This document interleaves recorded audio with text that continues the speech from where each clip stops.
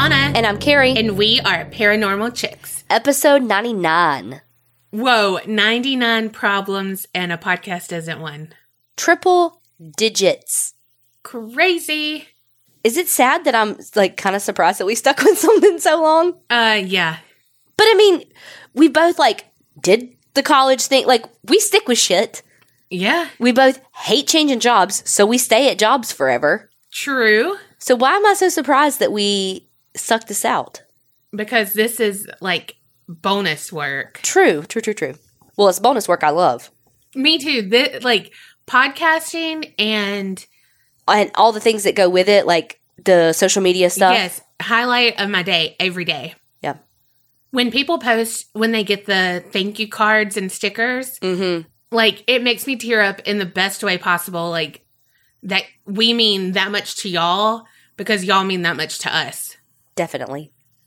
Oh, you know what? What? We got a couple of people that are about to be getting those thank you cards. Yes. Brooke S. from Tennessee. Rashi W. from Alabama. Jeremy C. from Mississippi. Deborah P. from Wisconsin. Jonna M. from Texas. And Sarah Ray B. from New Jersey. Thank y'all so freaking much. And we hope that you enjoy your letters as much as other people. And all the other things that come along with it. Bonus episodes and shit.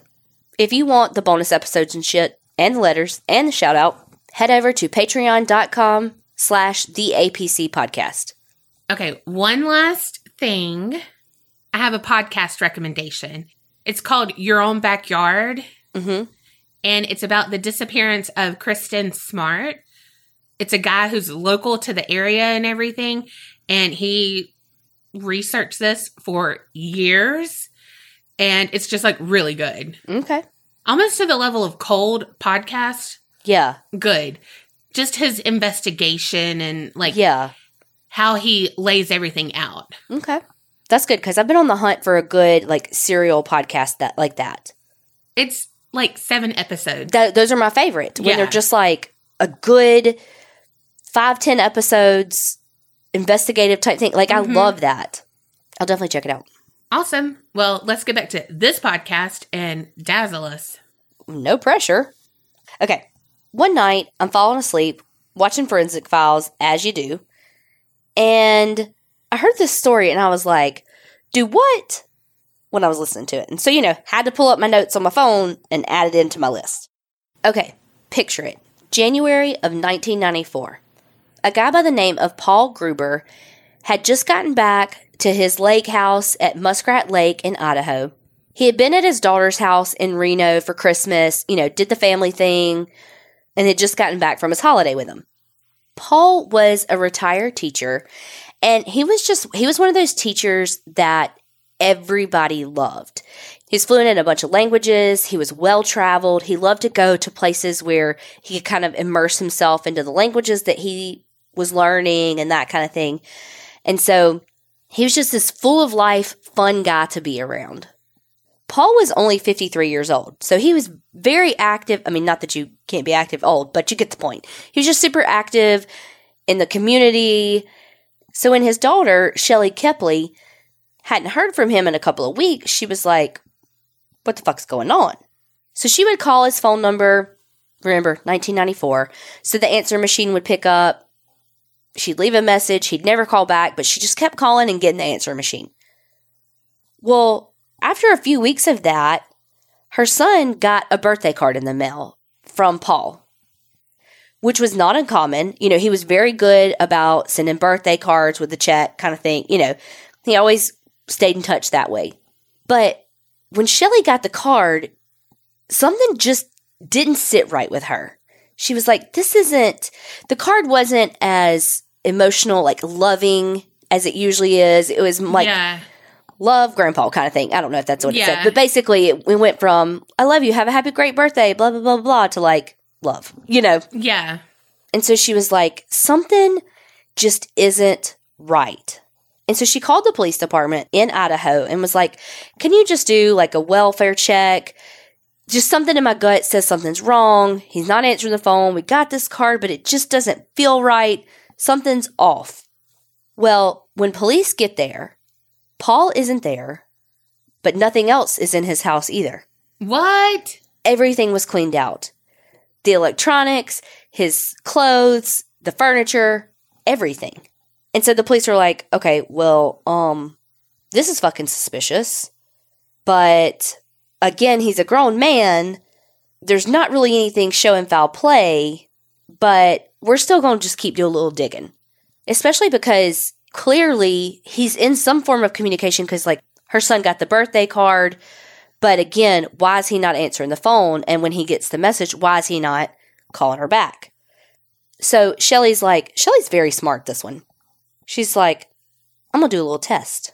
So she calls her dad's number. Answer machine picks up, and she tells a lie. She says, again, I'm ad-libbing. Hey, Dad, it's Shelly. Just wanted to remind you that whatever her husband's name is, birthday's coming up, and, we talked about you giving him that money for his birthday, so just wanted to remind you, bye. Again, total ad-lib. Not her husband's birthday. That conversation never happened. And guess what happens? She gets a birthday card with money in the mail. Exactly. 5 days later, in the mail, a card with a $25 check. $25? Why would that be the amount of money they talked about? Right. Wow. Well, she, of course, had the check with the signature and all, and she had the card with the writing in it, and she's like, this is not my dad's handwriting. Like, this is not him. So she pulls out some old birthday cards and stuff, and she's like, putting on her forensic hat and like comparing them. And she's like, this is not the same handwriting. It's not the same. So she gives it all over to police and they consult a handwriting expert who's like, no, this is the same handwriting. And she's like, I don't care what you say. It's not. I'm telling you, it's not his handwriting. What the hell? So the police are like, okay, like I said, it's weird that he's not answering calls, but he's sending these birthday cards and money. It's weird that nothing else is in his house, but clearly he's checking the messages at his house because he knew about the fake birthday card to send to the son-in-law. So what the fuck is going on? So the police decide to do a little bit of digging into his finances. And of course, what they uncover makes them go, the fuck? All of Paul's bills are still being paid. Okay. And so they're like, okay, so he's paying his bills. There's nothing in his house. What the fuck is going on? He's not talking to his daughter, and they're very close. So it's just bizarre. The police did see one thing that made them go,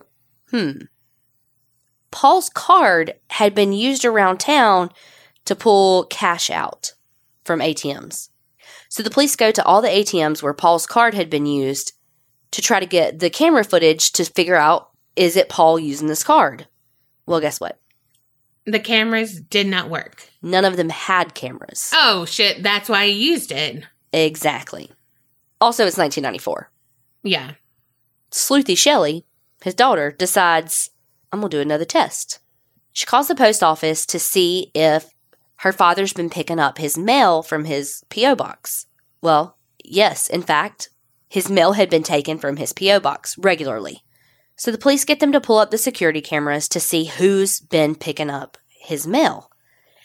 Well, of fucking course, it was like the camera was tilted at the perfect angle to where all they really got was like a silhouette. Oh my gosh. Insert Queen song.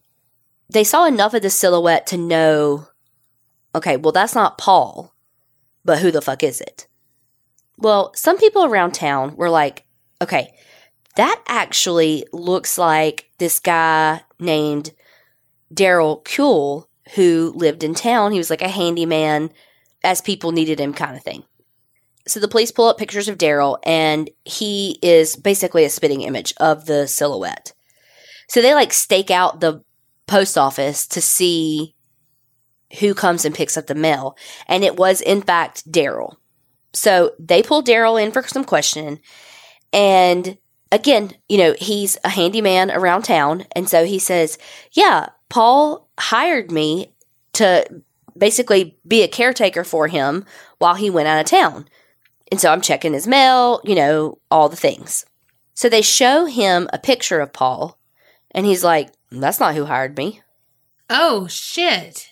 And they're like, what you mean? And they say, well, Paul Gruber hired me, but that's not Paul Gruber. You just showed me. And so the police are like, what you fucking mean this is Paul? And he said, that's not who hired me. And so he works with the sketch artist to come up with a sketch of who hired him to be the handyman for Paul while he's out of town, quote unquote. So the police are like, okay, did somebody else do something to Paul and then hire Daryl to keep it under wraps because who would notice, you know? Well, the police go back to Paul's house and they're just looking around. And again, everything's fucking empty. Like there's nothing. But when the detectives go, why is there a rug in the middle of this fucking floor? And why is this rug glued to the fucking floor? Oh my God. So the police pull up this random rug that's glued down to the floor, like to hardwood floor, like real hardwood floor. Like you would never glue shit down to real hardwood floor. Right. Unless it was a quarter and you glued it down just to watch people try to pick it up. Who would do that, Donna? Well, you. Me and my mama. Yeah. Y'all did that? We didn't glue it down. It was in her store. She had like a gag gift thing that it was like, I don't know, super glue, but it would come up with like warm water or whatever. Oh but my God. Hell yeah, we would. God, it was so funny. So when they get the rug up, they see this like gouged out area in the hardwood. And the detective is like, that looks like a bullet ricocheted off of that. Oh, shit. So they test it, and it does, in fact, have gunshot residue. So they're like, okay, bring in the forensics. They spray luminol all over everything. And as soon as they hit it with that light, ping, pong, pong, pong, start lighting up like a fucking Christmas tree of all the cleaned up blood. Oh, my gosh. It's like a rave. They ended up actually finding some blood and tested it, and it was Paul Gruber's blood. So they bring in a cadaver dog, but the dog doesn't find anything. So they're like, fuck, okay, well, we know something happened. We're not back to square one, but we still have fucking nothing to go on. So frustrating. So the police are just kind of going back, thinking, okay, what the fuck is going on? The police still have Daryl Kuehl in the back of their mind, and they're not done with him yet. They decide to do a little more digging into him, his story, all the things, and they find some unusual deposits in his checking account. Like large sums of cash deposits. Like multiple deposits adding up to like $20,000, large amounts of cash. Wow. They compare his deposits to the large cash withdrawals from Paul's account, and they're the same. Like, I'm talking weird numbers. Like, one of them was like $6,220.78. Like, weird numbers that they matched completely. When they took that to Daryl, he was like, well, remember, he hired me as his handyman to, like, pick up his mail and stuff. He also wanted me to pay his bills. So I had to take the cash so I could pay the bills. But the police are like, I don't fucking buy that. The police still had all the checks and the birthday cards that were supposedly written by Paul that his daughter was like, this is not his handwriting. So they took that with a sample of what they know for a fact to be Paul's handwriting and what they know for a fact to be Daryl's handwriting and went to another forensic handwriting expert. This time, when this investigator had handwriting samples from both men, he was able to say, in fact, that is not Paul's handwriting, but it is Daryl's. Who saw that one coming? Not me, because I was thinking it might be the husband of the daughter. Oh, really? Hey, I mean, if he... that's good. I know. I remember watching this the whole time and being like, but who is it? I mean, it's so obvious, but it really threw me when it was totally believable that he as a handyman was hired by someone, you know? And so, yeah. I mean, he went through the whole shebang. I mean, he was in it to win it with that story. I mean, police had published the sketch being like, have you seen this man? Who is this man? You know? I wonder who the person he was talking about was? I don't know, but one thing said that he was so in it to win it with that story that he was going to kidnap, I guess, a transient worker and like force them to confess on tape. Like on videotape. Oh my gosh. Yeah. And then kill them. I'm sure make it look like they died by suicide. Mm-hmm. And so he may have had somebody in mind when he made that sketch, you know. Forensic investigators keep doing their thing, and they take the birthday cards and they test the DNA on the back of the stamps. And it's Daryl's DNA. Wow. So, got him. But they're like, okay, we know this is Daryl. We got his DNA. We've got his handwriting. But we still don't have a fucking body. Where is Paul's body? They'd gotten a search warrant to search Daryl's property, obviously, because they had his DNA and all that. They did find a lot of Paul's, like, furniture and tools and stuff. But then they found this hidden door. And behind the hidden door, they found a lot of weapons. They found a .22 caliber handgun. They found some swords, a fucking throwing star, and there was a homemade silencer for the handgun. This is like American Pickers Criminal Edition. Like, what the fuck? They were still pretty much, though, not at a standstill, but they didn't have the fucking body. Well, about a year and a half after Paul disappeared, they go back to Daryl's house just to do, look, we got our search warrant, let's just go back and look. Well, this time, when they went through the basement crawl space, there was like a sunken in area on the floor. So the police are like, this ground has been dug up, put back together, and it's settling. And so they excavate the area, and they find Paul's body, and he is wrapped up in a deflated air mattress, and he had been shot 4 times by a .22 caliber gun. Oh my gosh. It wasn't until May 2nd of 1997, so 3 years later, Daryl was found guilty of murder, forgery, and grand theft. And you know, it just sucks too, because Paul was a teacher. He worked so hard for that money that he had saved up. Like, one thing I saw said he even worked a second job as a dealer at one of the casinos when he lived in Reno, because he had just moved to this beautiful lake house that he had saved up all this money for, you know, had his life savings, had retired, was doing the damn thing. And he fucking hired Daryl as a handyman. And Daryl was an entitled son of a bitch that wanted something for nothing and killed Paul for his money. Wow. Wow. He was sentenced to life in prison. He appealed it a few times, but it was always upheld, and he's still in prison. Wow. So poor Paul and his poor daughter, Shelly, like, she's the one that got the ball rolling on everything. Like, she knew her father so well to know that he didn't write this birthday card. Yeah. Like, who would even think that? Like, I would be like, well, that's odd. You know? Yeah. I guess it was the culmination of that on top of him not answering some of the phone calls. Yeah. Nor returning them, that she was like, this is weird. His daughter, Shelly, reminds me of Sheila Wysocki and her roommate. Yeah.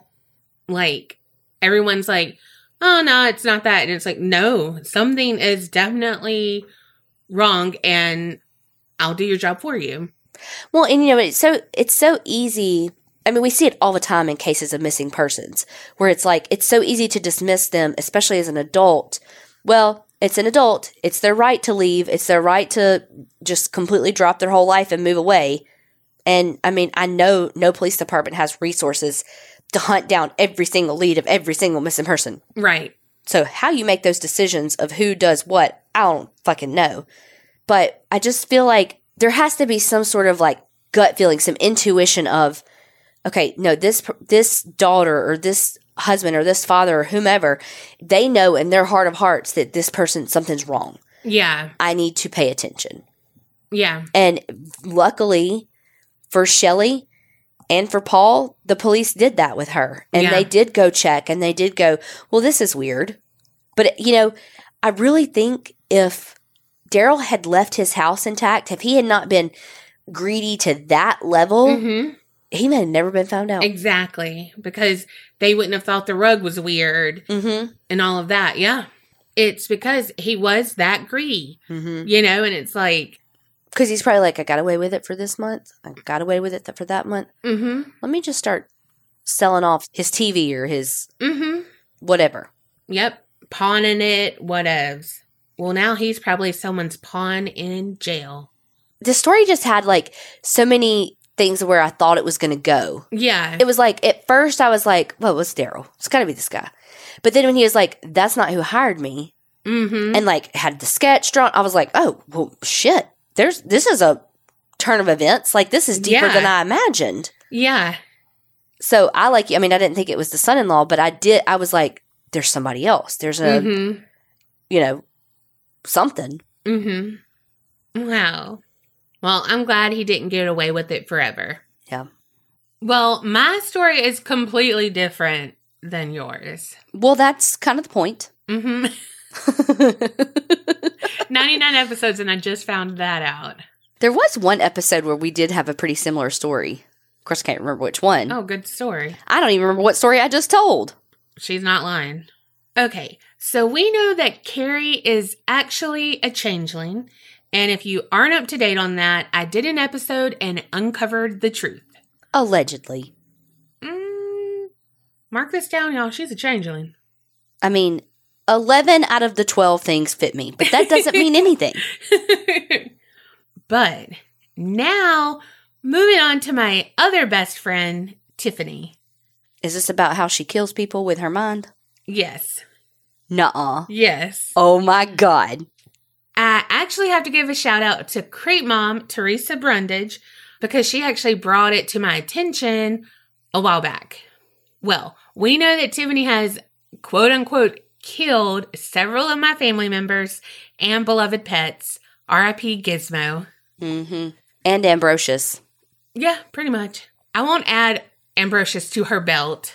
But, like, he's got one paw up there. It's like a stamp. It didn't make it its way all the way through.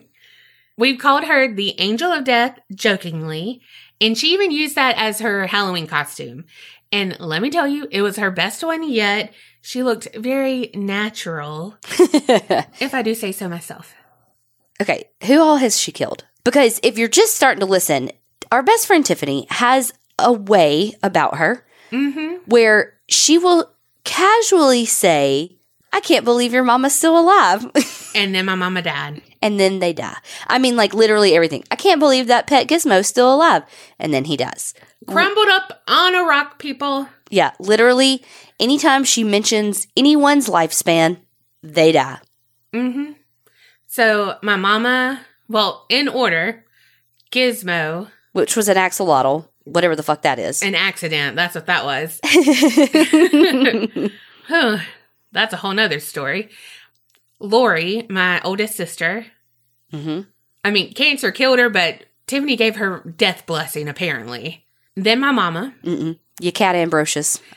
She did it. I'm sorry. She did it. Well, then my mama. I got... There's somebody we're forgetting. Other than the guy from 90210.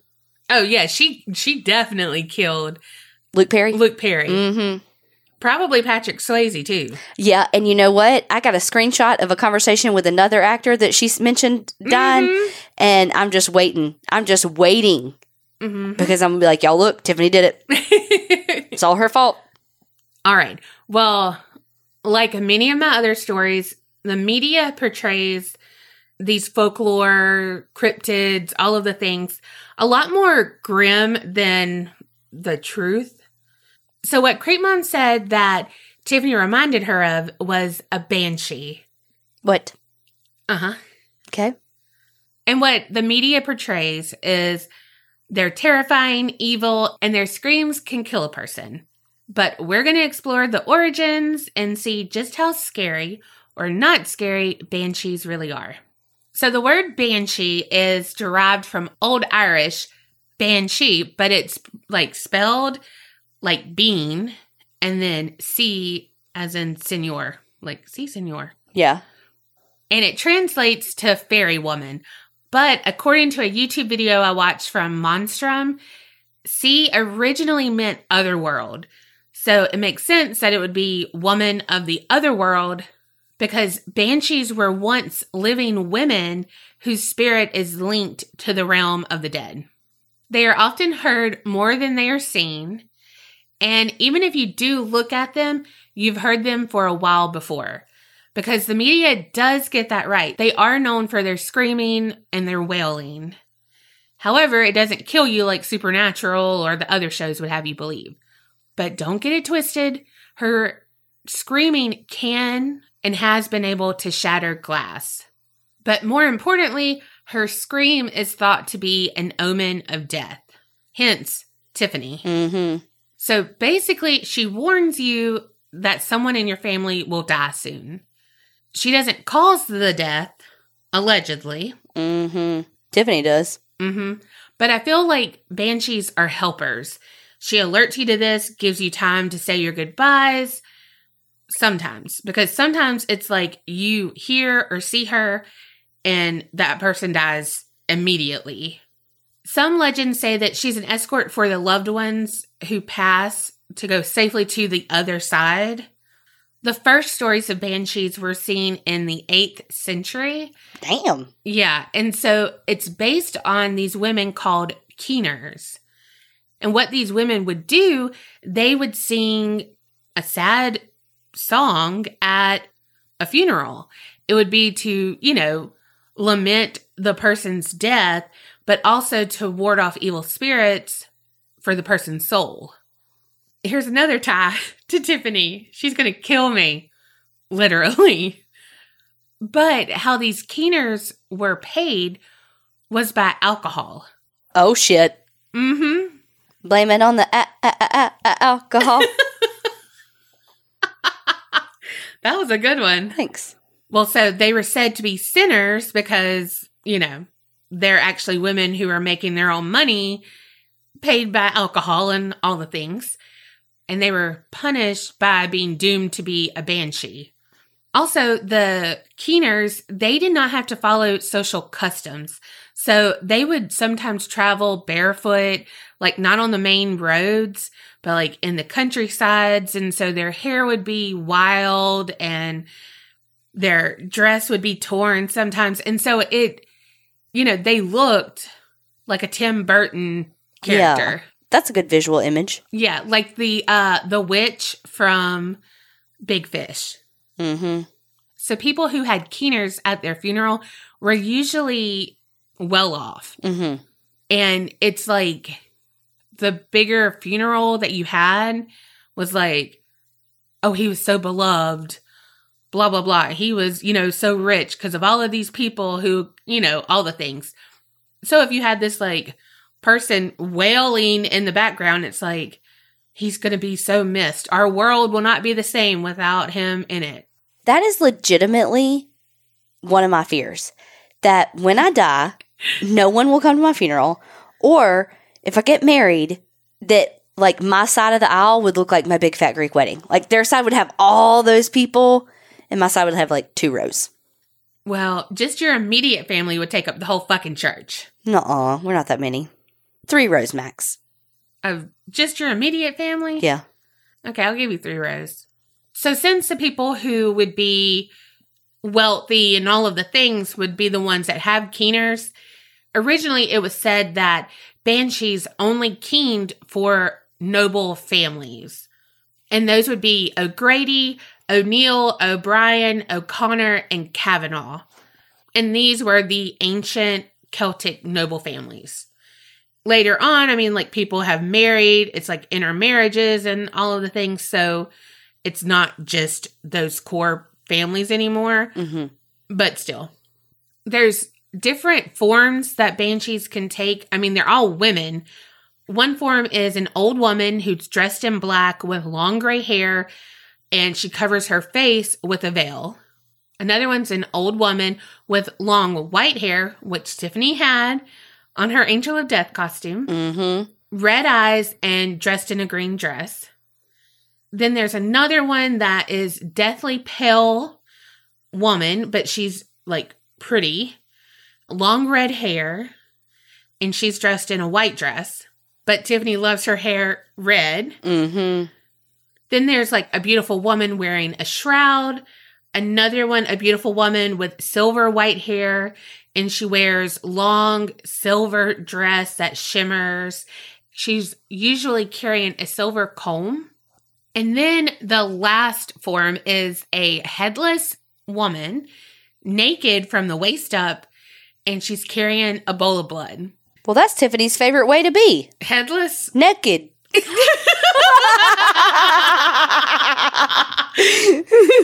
I have no idea why I said naked like that. Naked.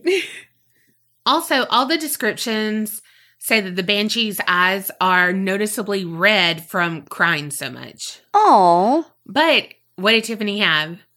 Tears that were coming down her face from her Halloween costume. Mm-hmm. And allergies. Quote unquote allergies that make her eyes red. True. Mm-hmm. Some legends say that the banshee is a ghost of a young woman who was brutally killed, and that her death was so horrible and tragic that she now watches over families and loved ones, warning them of death. In this legend, she appears as an old woman, and she has rotten teeth and Ooh. long fingernails. Again, blood red eyes, and her clothing, it's tattered. Another legend says that banshees have strong ties to their family in life and have, like a super close relationship. And so they continue to watch over them in death. Tiffany has a close relationship with her family. I mean, true. I'm not wrong. Mm-mm. Well, she'll like this because with this legend, they appear to be beautiful and enchanting, and they sing, that hauntingly beautiful song. And it's just, they're all filled with concern and love. Problem. Tiffany can't sing. Tiffany, that was not me who said it. Okay, and so there is another version, and this is what is usually portrayed on TV, that they say during their lives, they had a reason to hate their family, and those are the banshees that appear to be like spiteful and just frightening. They say their wailing almost sounds like a howl. And instead of them warning people about death, they're pretty much celebrating the future death of that person. Mm. And sometimes those banshees, because they get so much pleasure from taking that life of the person that they loathe, they seek out their victims and they wail and howl and all of the things to the point where that person dies by suicide or goes insane. Oh, damn. There is one more legend, and it's where they believe that they are fairy queens who were driven underground by the arrival of humans. And fairies and changelings. I mean, it's a fairy kid. That's why y'all are best friends. I mean, maybe. Allegedly. So there's stories about battles and that they would be abandoned by soldiers because while they were camped out, they would hear the wailing in the woods. They would be terrified because they're like, okay, that's a banshee and she is saying one of us is going to die. So they would flee. How is that going to help? Because they were about to be in a battle and they're like, oh, she's saying that we're not going to survive this battle. However, the soldiers who would flee were usually killed by their enemies or their own armies because they were a deserter, or Mother Nature because if they stayed in hiding for too long and didn't get food or any of the things, all the necessities, the elements would get them too. And so every time one of the soldiers would die, the legend of the banshee would grow and become stronger. And by the 15th century, people believed in banshees, and it was so widespread that even King James I of Scotland had reported that he encountered one. Oh, shit. Banshees are also known by other names, and Hag of the Mist and Little Washerwoman are two of the most common nicknames. The Little Washerwoman, it comes from tales of a woman was seen washing the blood stains from the clothes of the person who was about to die. And these banshees are known as Biani, and they are of Scottish origin. They're usually seen looking lonely because they're alone by a stream or a pond, and they're washing the blood from the linen or the clothes that the person who is about to die is going to wear at his funeral. Okay, so this gets a little hairy. Mm-hmm. But depending on the location, the Bianese kind of change. They're said to be the spirits of women who have died giving birth. And so they're doomed to perform their task until the day their lives would have normally ended. On 2 islands, she is known to have unusually large and long boobs, and so large that they interfere with her washing. So she throws them over her shoulders like a... Over the shoulder boulder holder?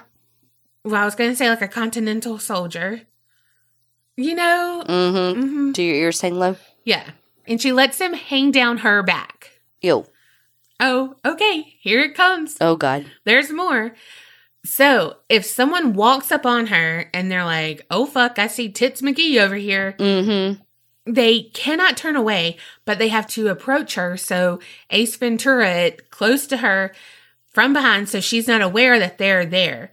And then he's got to take a hold of one of her boobs, put it in his mouth, and claim to be her foster child. Yep.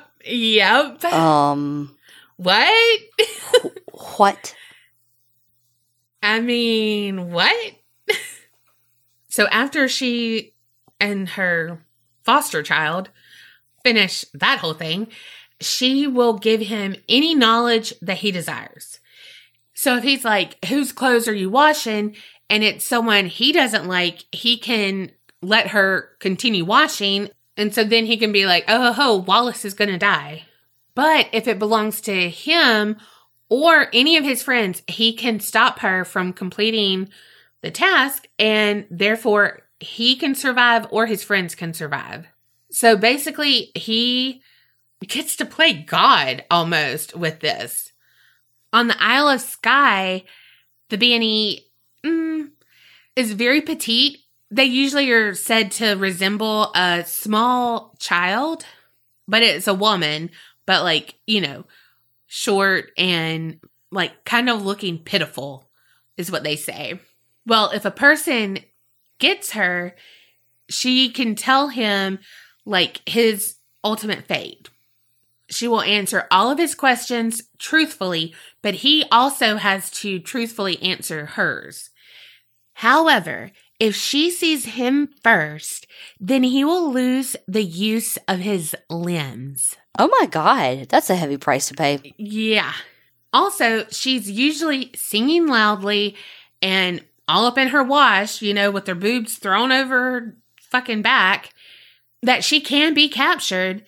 And if a person wants, she will tell them who is about to die, and she will also grant them 3 wishes. And sometimes, again, depending on the location, she's described to have certain physical defects. And that, there's a long list, but these are the ones that I was like, oh, what? She would only have 1 nostril. Then also she would have a large front tooth that is protruding, or webbed feet. And they would be red.